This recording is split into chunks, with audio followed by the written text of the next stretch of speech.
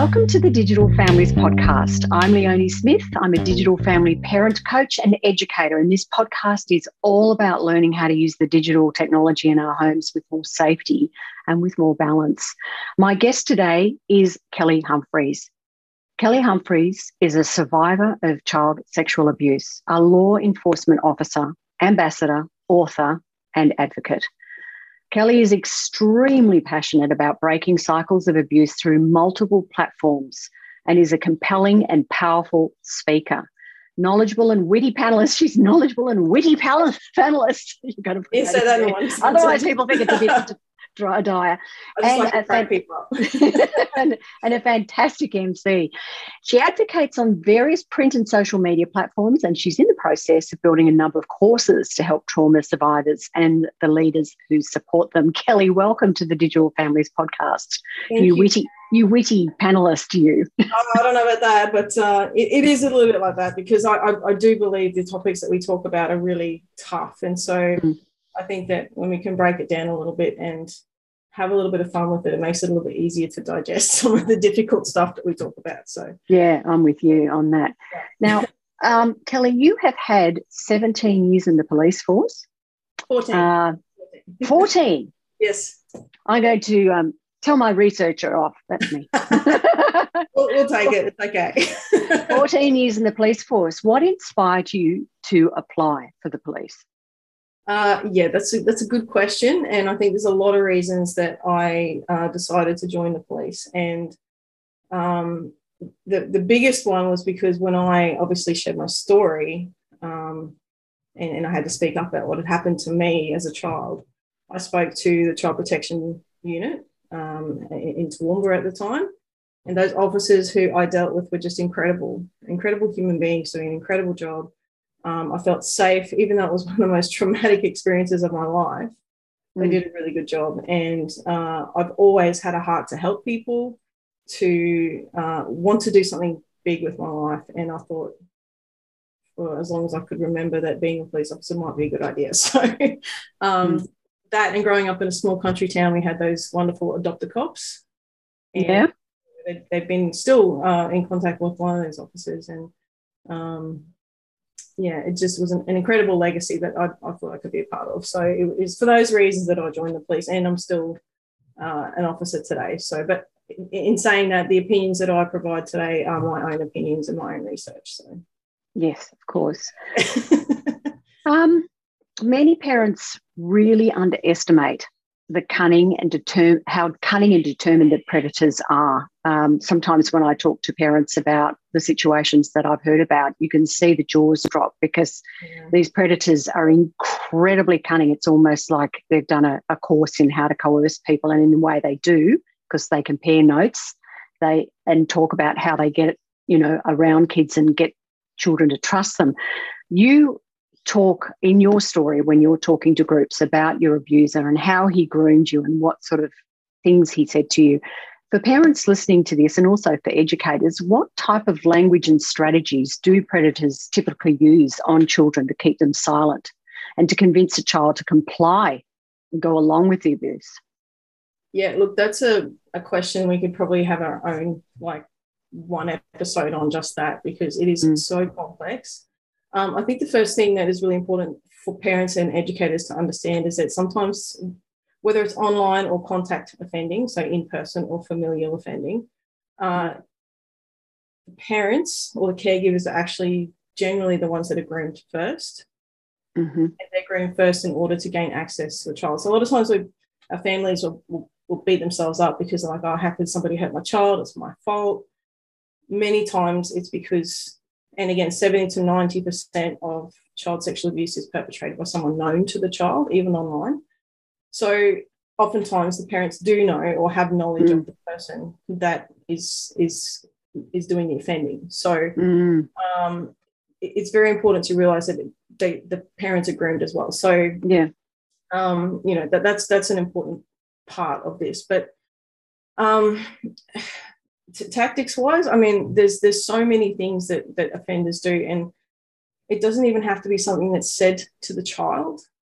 It's sometimes just how the child feels at the time. Like for myself, for example, it wasn't anything particular that my uncle had said to me to keep me quiet, it was actually because I felt such a deep shame and disgust at myself about what had happened to me that I felt like I couldn't say anything, because what would my family think of me if they knew what I was doing or what he was doing? Kelly, you were so young when that happened. Right. You were 8, is that correct? You were 8 years of age. So an 8-year-old, how does an 8-year-old work out that it's shameful? So is there something that he said where he said, don't tell someone what we're doing? Yeah, of course there was those things there, but it was the feelings of confusion, because, I mean, this is going to be very hard pill to swallow, and I actually really struggle to talk about it, but sometimes child sexual abuse is not, and I don't want to misquote myself or say the wrong thing here, but it's not a particularly painful experience as it is as you get older and you realise that it's wrong, because obviously our bodies are wired in certain ways. So these touches can be very confusing because they don't always feel bad. Yes. Right? So yeah, as horrible, and I get chills talking about it, because it is such a difficult thing to explain and get your head around. Like, no child ever wants to experience that. Right? We're wired as biological beings. Yes. We're wired, even as children, as sexual beings. And I don't even like saying that. Yeah, I understand what you're saying. Yes. Yeah. So in all of that, when you are touched, whether it's someone you like or you don't, at times a child will have a reaction that they find confusing. And so it's really important to learn what a confusing touch and a bad touch is, what a good touch is, and what is a safe touch. So, you know, later if we talk about what would have helped me talk a lot earlier, it's understanding the difference between those things. And that in itself is silencing, because you can't really work out what's going on. So unless you've been taught, and again, education is essential, you know, this is my body and it belongs to me, this is a penis, this is a vagina, and unless you have a language around those things, it's really, really hard to say, hey, this is what's happened to me, this is what's going on, and I'm not okay with it. Yeah. So it's difficult to even talk about that stuff, but it is the silencing, but the shame part is the silencing. Kids don't understand shame. They don't recognize shame but they just feel bad. They feel it, but they don't know, they don't, are unable to name that feeling. That's right. Yeah, because usually an abuser at some point will tell a child that what they're doing might get them into a lot of trouble. I know with online approaches that's something they say a lot. Basically, if you tell someone, we'll both be in trouble. It won't be just me. And so there's this sort of code of silence where there's a threat. And look, that what I've just said, that is just one tiny but huge element of silencing a child. But there are so many ways. I mean, it's the grooming part of it, and you know, they become friends with them. So you don't want to get a friend in trouble, right? Yeah. So it's silencing in that way. It's like, oh, you don't want to get me in trouble, do you? And particularly again, because 70 to 90% of offenders are known to the child or the family. You're going to break up the family. I mean, that's something my uncle told me. You won't see. He told you that it would break up the family. Yeah, well, not particularly maybe in those words. I mean, I was 8, but you know, that we wouldn't see him again and those types of things. And I was like, oh, yeah. And he was very much the cool uncle, wasn't he, Kelly? Yeah, and he was such a big help to our family. And so that's and you have to remember, so online child exploitation material, so things that are filmed and you know, put out onto the internet and stuff like that, all starts with contact offending, right? So it all starts with something that's happening somewhere. And you know, there's a lot of stuff that happens with that, and it could be as much as like the self-produced material. Yeah. So the silencing around this is huge. Like, again, we could talk for so long about it, but for many of your listeners, and you probably have spoken about sextortion before, where, you know, the child might send like a nude photo or something like that to someone who's the unknown person on the other end, and any perpetrators probably done their research. They know what school your child goes to, they know where they spend their time, what their hobbies are, you know, and a lot of times they'll threaten to send those images or to show or share those images with family members, with school peers, with teachers, with grandparents, whoever, in order to shame the child into silence. And so that just then, and also to send more images, if that makes sense. Yeah, that's right. So it's sextortion, which is obviously sexual extortion. Yes.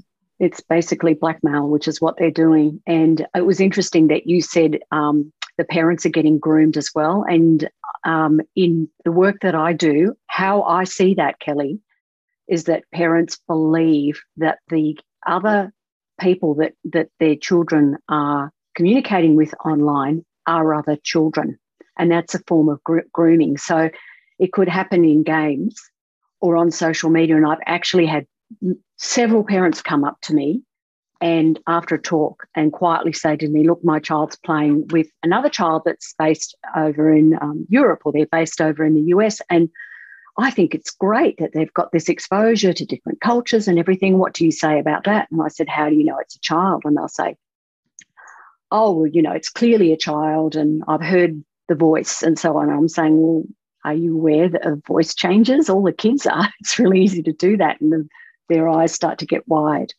And in a sense, a lot of the platforms that these predators are using, where they're representing themselves as a teenager or a child, they are in fact grooming the parents because they've convinced the parents that they are another child. Yeah. And that's,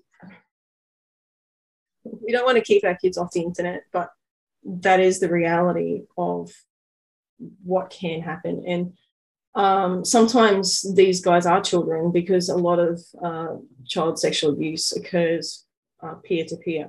Yes. Mm. I mean, I don't have the stats in front of me. The Australian Senate account of child exploitation has some great statistics available if you really interested in those things. But the point is, you don't know who's behind the screen. People will make fake accounts in order to get kids, especially with their superstars or rock stars or something like that. Mm-hmm. They'll create a fake account and draw these children into different groups and stuff like that, and then that grooming continues because we like to believe that the person we think that they are is a safe person, and that they're connecting with their kids. Oh, that's great, but behind that it's a fake account. It's someone that is and it's horrible, and it's betraying, and it makes us angry, and it makes us scared to let our kids go out there and use the internet. But again, it just comes back to us being as proactive as possible, knowing what apps the kids are using, making sure we're aware of how they can protect themselves, making sure the kids know how to report, and being brave enough to have those conversations with their children. And I think I was writing some notes earlier, but while we're on the topic, I think a child having emotional intelligence, like if you can't see, this is one of the big things. Like I had emotional intelligence, but I didn't have a language around what was happening to me to say, hey, this is what's going on. It makes me really uncomfortable. And by the time I could have that conversation, I was already trapped in a very big cycle of child abuse, right? So having these conversations early in a safe space where the child feels they can come to you is so important. And saying, hey, I feel really afraid. Okay, tell me more about that. What does that look like? Why do you feel afraid? And as soon as that feeling happens, that's when that conversation needs to happen before further conversations happen, and they can be stuck then in that cycle again. Yeah. Before we move on to disclosure, which I really do want to talk to you about, one of the things you just said previously was about your uncle, was about how he was the cool uncle. And what I see with kids being groomed online is what the predators tend to do is they look for a child that needs a mentor or a friend, and they present themselves as somebody who is not a parent, but someone midway between. So it's like, how's your relationship with your parents? Oh, well, that's really terrible. They become this confidant, this somebody who's a supporter. Yes. And what you were saying before about your uncle and not wanting to betray someone that you liked, that I see happening quite a lot. And I've seen examples of it myself when I've been in online games, and I can see whether it's a teenager, whether it's an adult, using that exact language with a child. And I'm aware of, other experiences of that happening in real life where the predator becomes the child's best friend. And in some cases, they don't present themselves as a child at all. They actually do present themselves as an adult. And the child feels like they're special because they have that adult who's interested in them. Yeah, I totally agree, because I think there's a lot of, this could go on for quite some time. I really believe in the power of social media, and I believe that it has amazing ability to do incredible things and connect kids, and it's got some brilliant potential to do wonderful things, right? But I also believe that it takes away from our ability to have deep and meaningful conversations with our kids.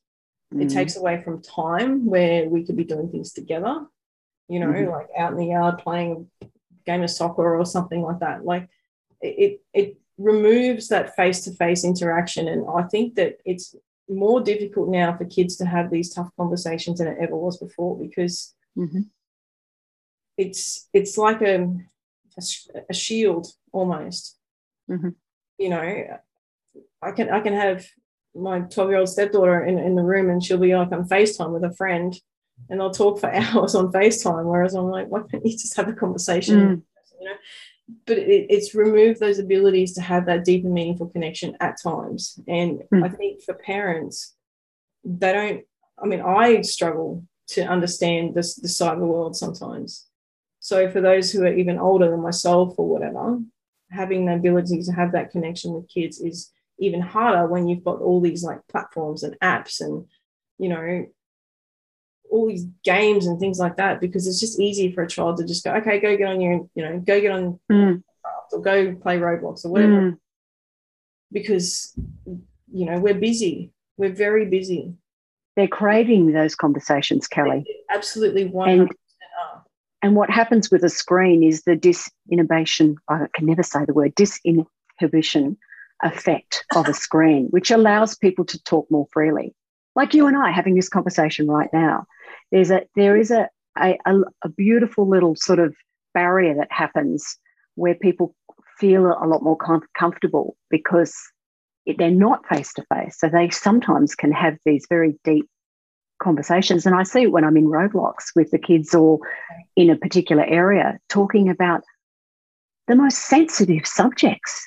I was in Roblox last week, and I was in a party in Roblox, and there was a child in there talking about her mother's how her mother died of breast cancer. Wow. in a Roblox room with 50 other kids in there.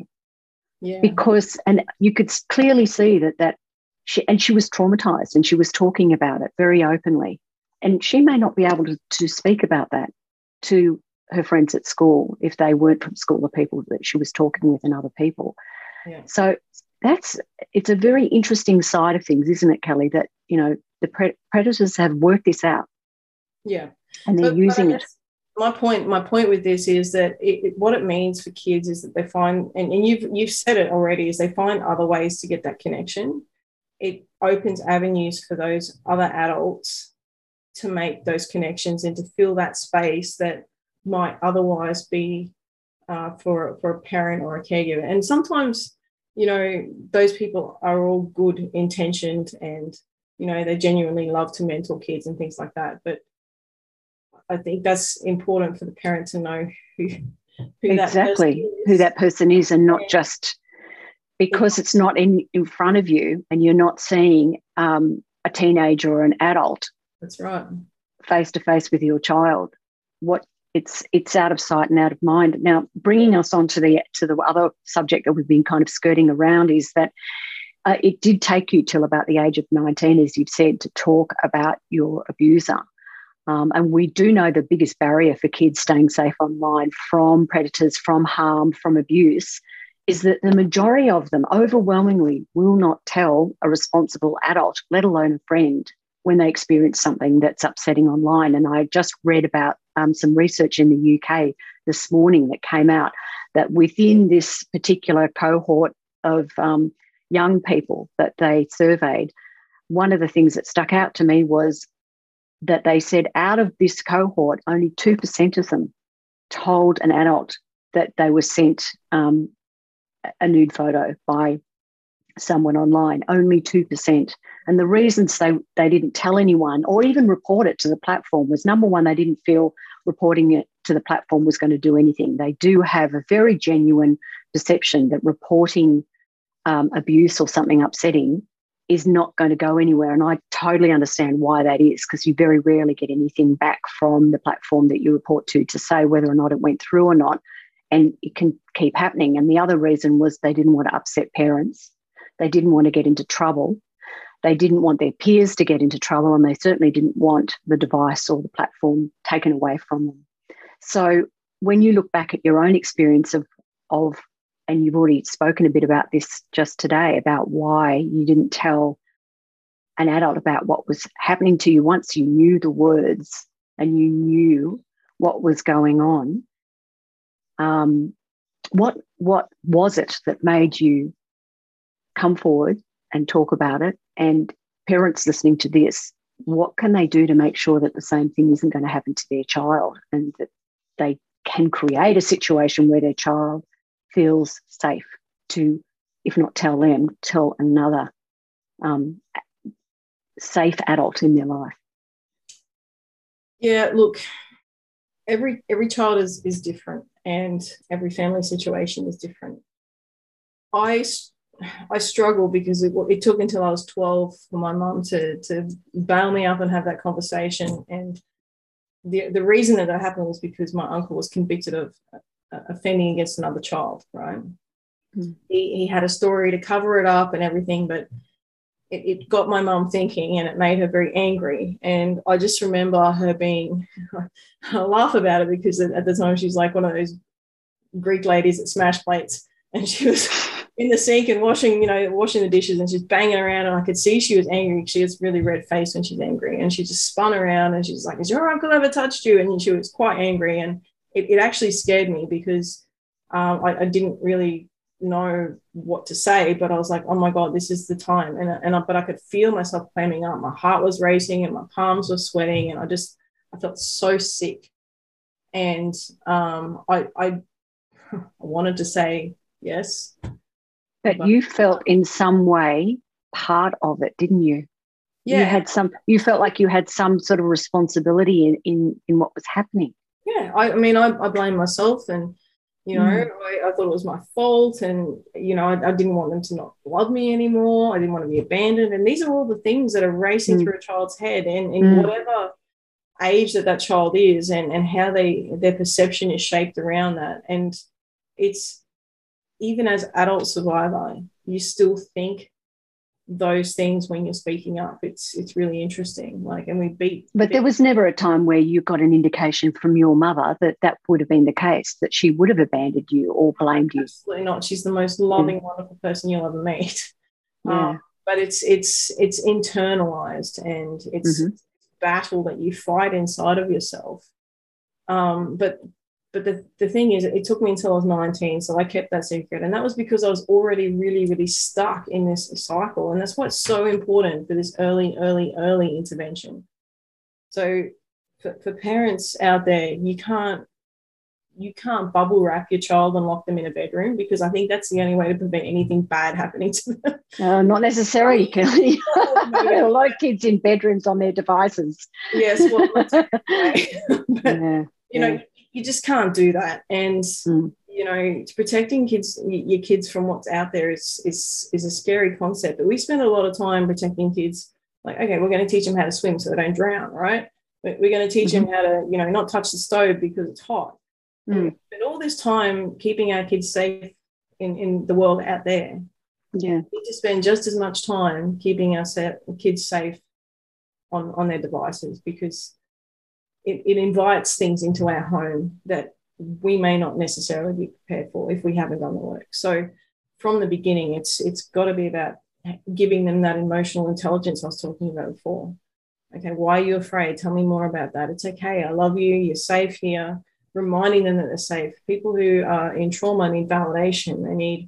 They need to know that whatever they say, there's nothing so bad that they're not going to be abandoned or not loved or you know. I remember there was a time that my dad, I've got two dads, and he would always say to me, if anyone ever touches you or hurts you, I'm going to kill them. And in more vulgar words than that. That wouldn't have worked with your uncle because you didn't want him killed, Kelly. No, but this is the problem, and this is what I'd like to share is that. Yeah. Sorry, I've jumped the gun there. But it's the thing that we want to say as parents. You just go, oh my God, I'm gonna kill him and hurt you. Like you just get so angry because you love your child so much, and I fully understand that. And for me to tell you now to put the brakes on with that is hard because you're just going to want to swallow. But I'll tell you now, walk outside and yell at a tree, and then come back to your child and be like, I love you. Nothing you say is going to, make me abandon you or whatever. You have to take the child out of their fear part of the brain, which is at the back. Yeah. So scared at that point when they want to tell you. They're so scared. And when there's fear, and if they don't talk to you, it's not necessarily because they don't want to. Sometimes the stress hormone floods parts of the brain that are responsible for language, and it's actually a biological response if they physically cannot speak to you. Yeah. You've got to just calm them down to get them into the front part of their brain, which is the thinking, reasoning space. Let them know that they're safe, give them time, be patient. And the same applies to parents, because what you were saying about your mum and how she freaked you out by being angry, I know that happens to a lot of parents. It happens. I've had other parents who have said to me that, something had happened to their child and they just lost it. Yes. And that's your emotions, your fear coming up.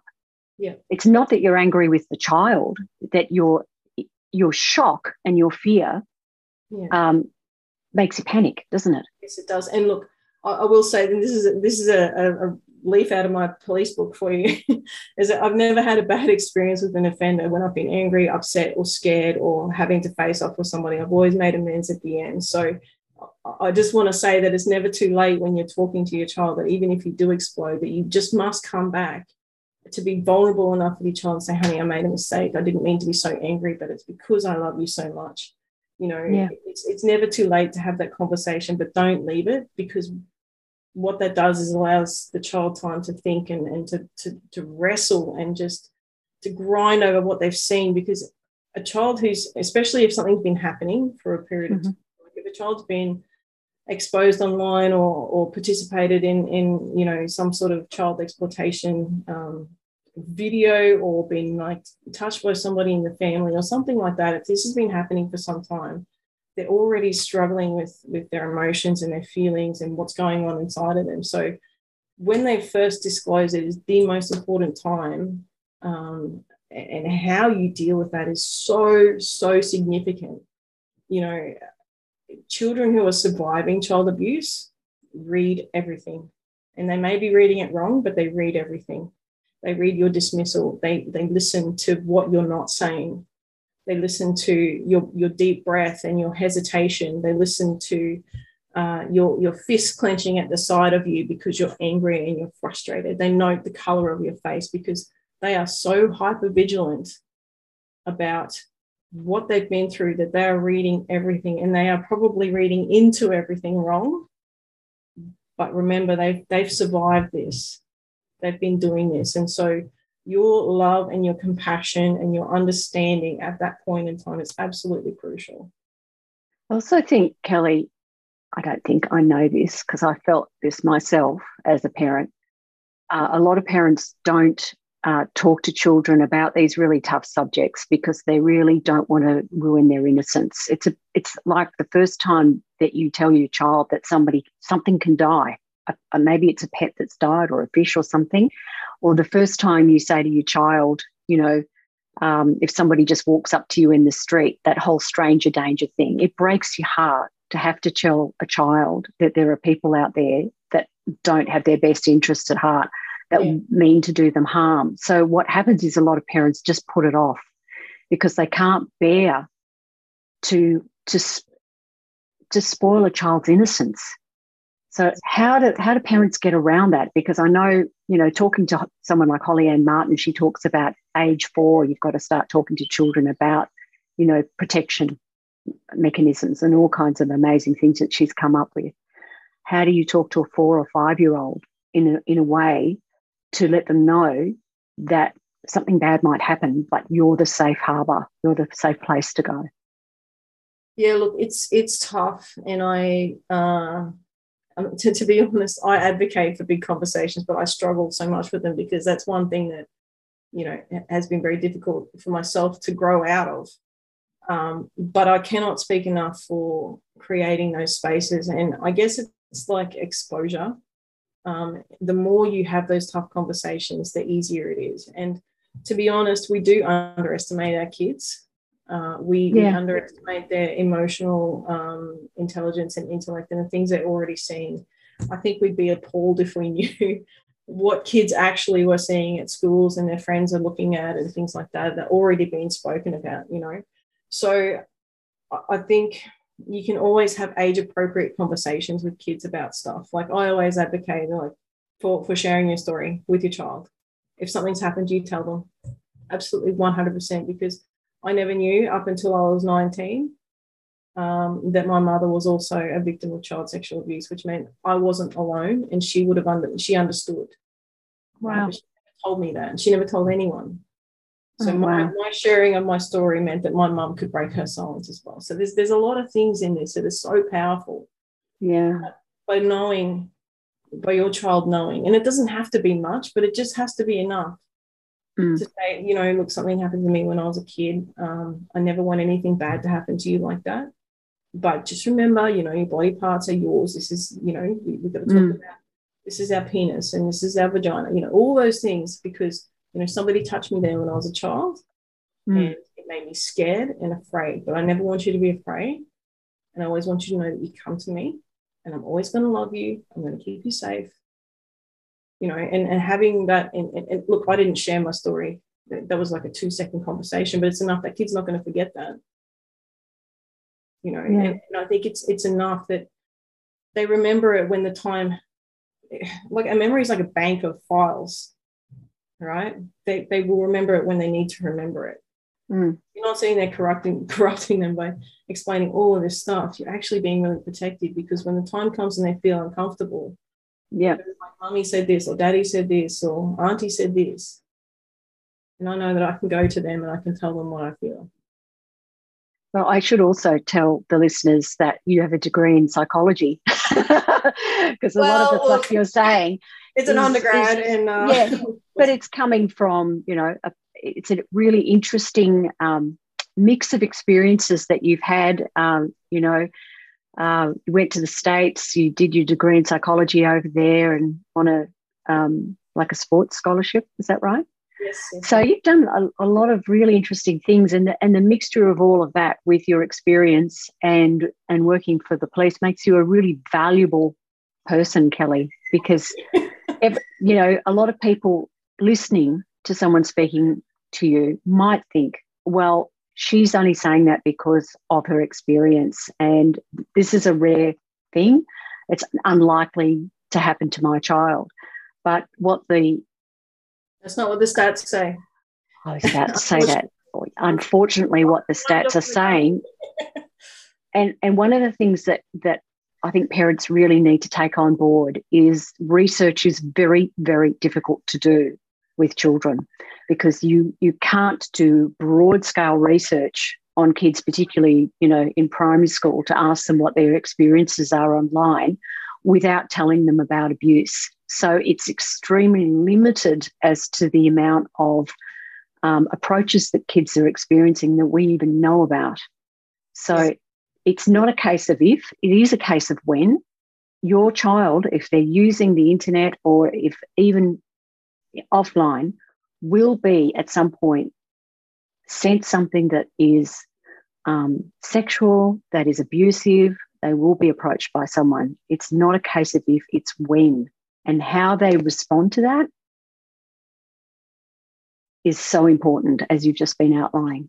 Yeah, I think for parents, it's really important. And there's lots of great sites, and I'm sure you've got lots of resources on your website as well about where kids can report, and not just reporting through the app, but the eSafety Commissioner and through ACE itself, the Australian Centre to Counter Child Exploitation. When things are happening, you've got other avenues to report these criminally, because it may not just be your child, and 9 times out of 10, it's probably not. When I've done education with kids in schools around cyber safety, I often get the disclosure from children that they keep getting pulled into other groups, into chat rooms, into groups where this stuff is just being exposed. There's constantly, like, there's messages, there's dick pics, I'll say, that's the term. So this is happening all the time. Like, and these are good kids, but they're resilient enough to be able to know where to report it. But some kids aren't. So it's really important to know that different places that you can actually make the report so that it can be investigated. So, and I'll also give a big shout out to the Kids Helpline as well, Kelly, who are amazing. And I know in Queensland and the Northern Territory, there's a kids parent line as well for parents to go to that you can ring 24/7, and that's for kids under the age of 25. So we're talking about older teens as well. If they don't feel that they can speak to someone, it's one of the things that I promote in my talks to kids, that if you really don't feel like you've got someone to talk to, or you just don't want to, you can chat with them. And I think it's really important that parents acknowledge that there may be a time that their child just can't bring themselves to face them and talk to them, and that's another avenue that they can go to. Can I be bold enough to say this, Leonie? It's that sometimes, even though it's not, I know this is a Digital Families podcast, but it's a very important point that you raised, that children not wanting to come to parents. I didn't want to talk to my parents because I love my parents and I don't want to hurt them. So having that conversation with them is actually really hard. It's easier for me to go and speak to a teacher, a caregiver, a sports coach, or something like that. And that's why it's really important to make sure that organisations around you are equipped to report child sexual abuse. But isn't that what happened to you, Kelly? The first person you told was much later in life, so I was already an adult at that point. But the first person you told was a coach. Yeah. Yeah. And so she pointed me in the right direction, which actually was very helpful. But I just want to add that 90% of, again, child sexual abuse is committed by somebody who is known to the child, and a lot of times this is happening in homes. And so if a child comes to you, and particularly mums, I don't want to say like it's just men who offend, because it's not. There's also women who are offenders. Okay, it's very rare, but it does happen. Yeah. But if a child's coming to you, like, the statistics don't lie, 98% of children are telling the truth when they disclose child sexual abuse. You must believe your child. Okay, and if they're saying that daddy has done this to me, I urge you to act protectively immediately. It's also an offence now to not disclose child abuse. So it's happening, and if the child comes to you, that is the most bravest thing they probably will ever do in their life. If you dismiss them at that point in time, it is very difficult. And I know this is a hard conversation to swallow, but it's very likely and quite possible at times that the person that you love and that you turn to and that you lay next to at night could be committing offences against your child. It's a very real thing that happens. Okay, so don't dismiss that. Oh, they would never do that. Well, you don't know that. Yeah. You don't know that. So in those disclosures, be vigilant. Kelly, it's been wonderful to speak with you, and you're so brave, and you've got an amazing book that you've written about your experience called Unscathed Beauty. Yes. Yeah. That's where is it? you've got the beautiful picture that's on the cover. It's a stunning picture right behind you as well, Unscathed Beauty, and people can get that from Kelly's website, which I'll put as a link on the podcast as well. Thank you so much for spending the time with us. I'll definitely catch up with you. I think you're doing incredible work, and obviously I'm not the only one that thinks that. You've got loads of different awards and stuff for all the stuff that you do, and well deserved, and I'm really sorry that you had to go through what you had to go through. So you're such an amazing person, but you've come through it, and you're an inspiration. Stop it. You're making me. No, it's good. I appreciate that. It's a bit like swings and roundabouts and a bit of a roller coaster ride some days. It's very difficult. But I do it because I know that even if one person takes something from our conversation today, which I know a lot more people will, then it's worth it, you know. Yes. It's worth it, and we need to be having these conversations and making people aware. So I thank you for having me as part of this. And again, you can reach out to me. I've got my website, kellyhumphreys.com, or I'm more active on Facebook actually, but either way, happy to support or help, or if you've got questions. I'm a bit slow on the email, but I'll get there. Thank you, Kelly, and have a wonderful holiday period with whatever you do. Have a bit of a break from it all. I look forward to talking to you again. Amazing. Thank you so much. Thanks for being on the show, Kelly. If any of these issues mentioned have raised any concerns for you, we did mention quite a few places to go: the Kids Helpline, Parent Line, which is available for Queensland and Northern Territory parents, Lifeline on 13 11 14, Beyond Blue on 1300 22 4636. Thanks for listening to the Digital Families Podcast. Please share with friends if you loved this podcast. It's so important to get the message out there to other parents and also educators on this important subject. Leave us a review or some feedback on YouTube or your favourite podcast app, however you're listening to us today, because I'd love to hear what you think. Maybe you've got a suggestion for an upcoming guest. Tune in again next week for our next chat about all things digital and how it affects families.